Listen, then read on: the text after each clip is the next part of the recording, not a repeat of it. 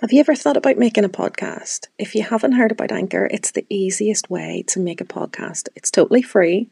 There's creation tools that allow you to record and edit your podcast directly from your phone or on your computer. Anchor distributes your podcast for you so it can be heard on Spotify, Apple Podcast, and many more. You can make money from your podcast even with very, very little listeners.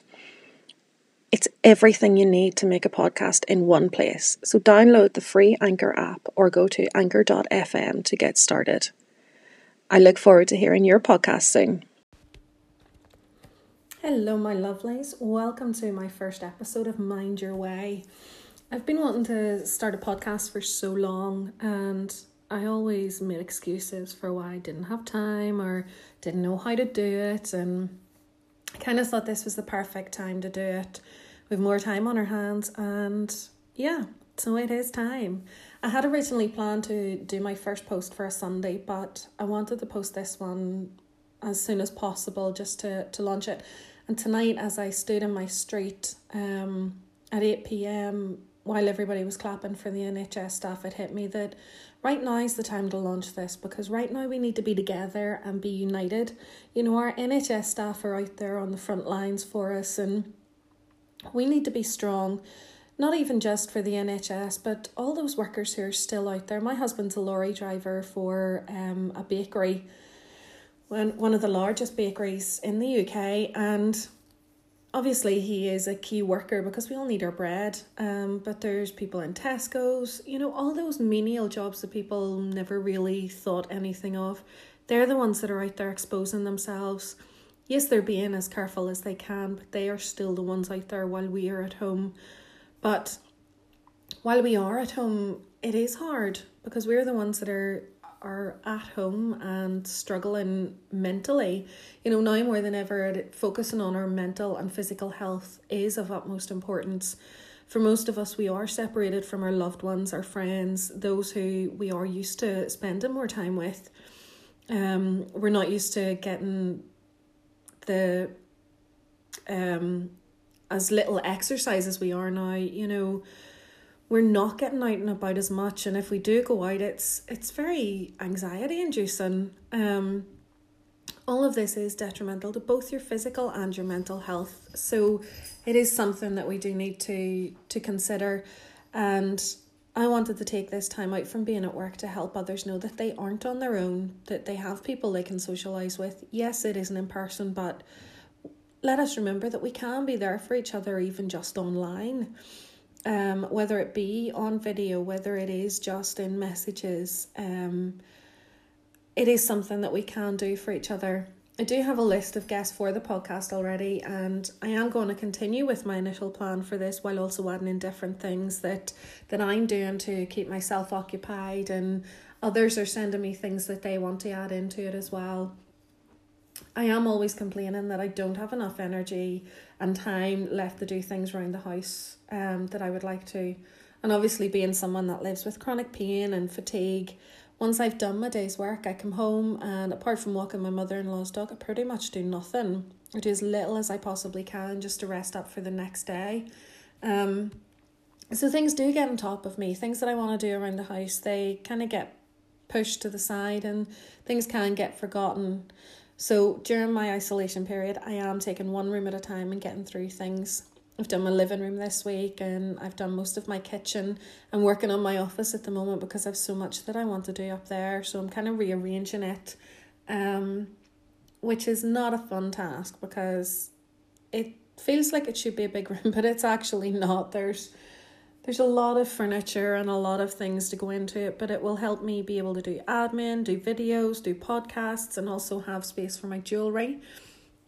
And have a wee, I have a sofa up there. I do plan on getting rid of that, but right now it's just going to have to sit where it is, and that's that. It's somewhere that I can go and take a bit of time out.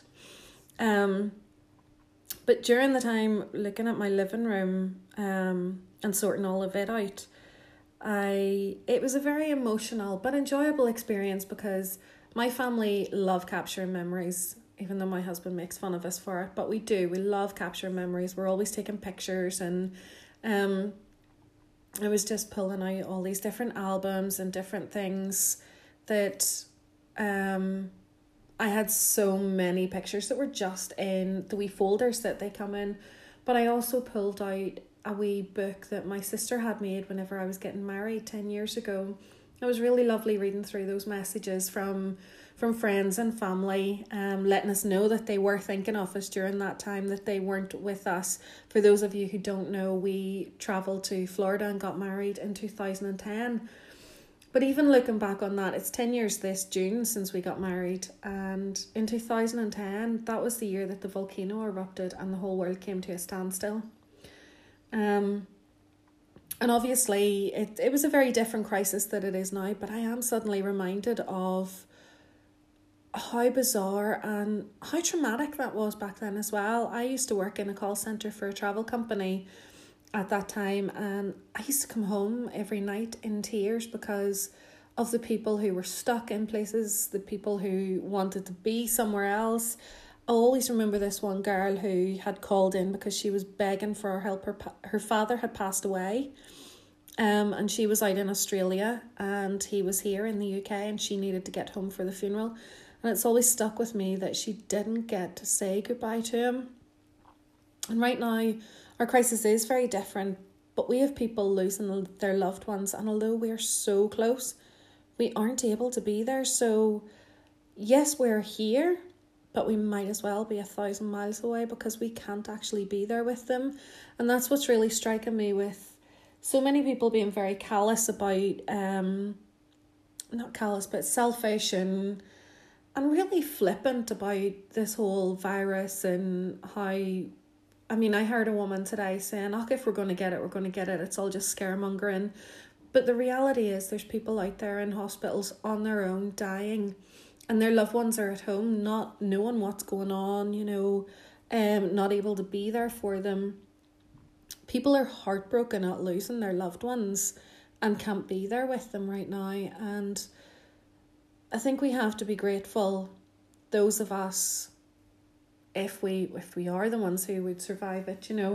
Yes, it is okay to say, if I got it, I would survive. I don't know that I would, but we do have to think about the others. And that wasn't really where I was going with that. I think if this virus is teaching us anything, it's we need to stop taking life for granted. We need to live life to the fullest and appreciate the little things, like being able to go for a walk without the worry of those around us coughing near us, or I walk along the Cumber Greenway and it really induces my anxiety because so many people walk right beside you. I had a girl today, whenever I was coming back from walking the dog, she was right behind me and I just kept thinking, please don't cough, please don't cough, please don't cough. And it does make me so unwell to get that anxious. It would be nice to not have that worry whenever I go out, or being able to go for food shopping without having to stand 2 meters away from people and queue outside for ages just to get in, and then get in and there's still empty shelves and people have panic bought so many ridiculous things that they're never going to make it through. And even the likes of going to work, so many days I used to wake up and go, oh, I don't want to get up, I don't want to go to work. But you know what? This morning I woke up and I thought, I wish I was going to work. I would give anything to be going to work right now. So I look forward to the day I actually can do that. Even the likes of seeing our friends, my best friend, we haven't seen each other in nearly 2 years. And even though we have our separate lives, I'll always call her my best friend. She's been a part of my life since I was 11 years old and I love her desperately. And we both have our busy lives and we haven't seen each other in so long. And I think something like this here is making me realise we do need to go out of our way to really make that effort to actually be there with our friends. And even people that I do see regularly that I work with, or just other people that I maybe meet for dog walks or whatever, it makes me realise that I took that for granted as well. I was sitting thinking earlier, I was on the phone to my mum and my dad, and it just made me realise, hang on, I would love to just be sitting in their house, mucking about with the dog and having a cup of coffee and and it just being so easy. You know, I think we definitely need to learn to not take life for granted, because it's so easy to do. It's so easy to just kind of coast along. And I would urge anybody to think about that whenever this is all over. Don't let us get back into this way again of just going to work and coming home and going to work and coming home. And even for me, somebody who suffers with their mental health, I look for any excuse with that just to not have to leave the house sometimes, because it is so hard. But I'm going to make an effort to really push myself to do more, to get out more, to get myself fitter and feel mentally and physically better.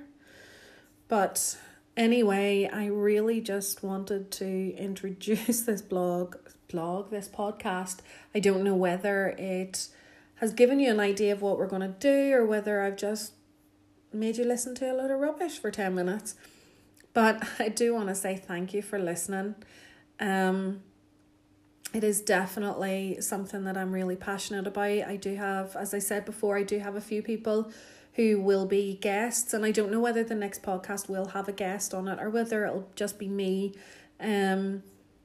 But I will be keeping everybody up to date on my Instagram and probably over on my blog as well. So go check that out. It's at Lindsay's World, and Lindsay is spelled Lyndsey. But anyway, guys, I want to thank you again for listening. I will sign off. Be strong, be safe, and don't forget to mind your way.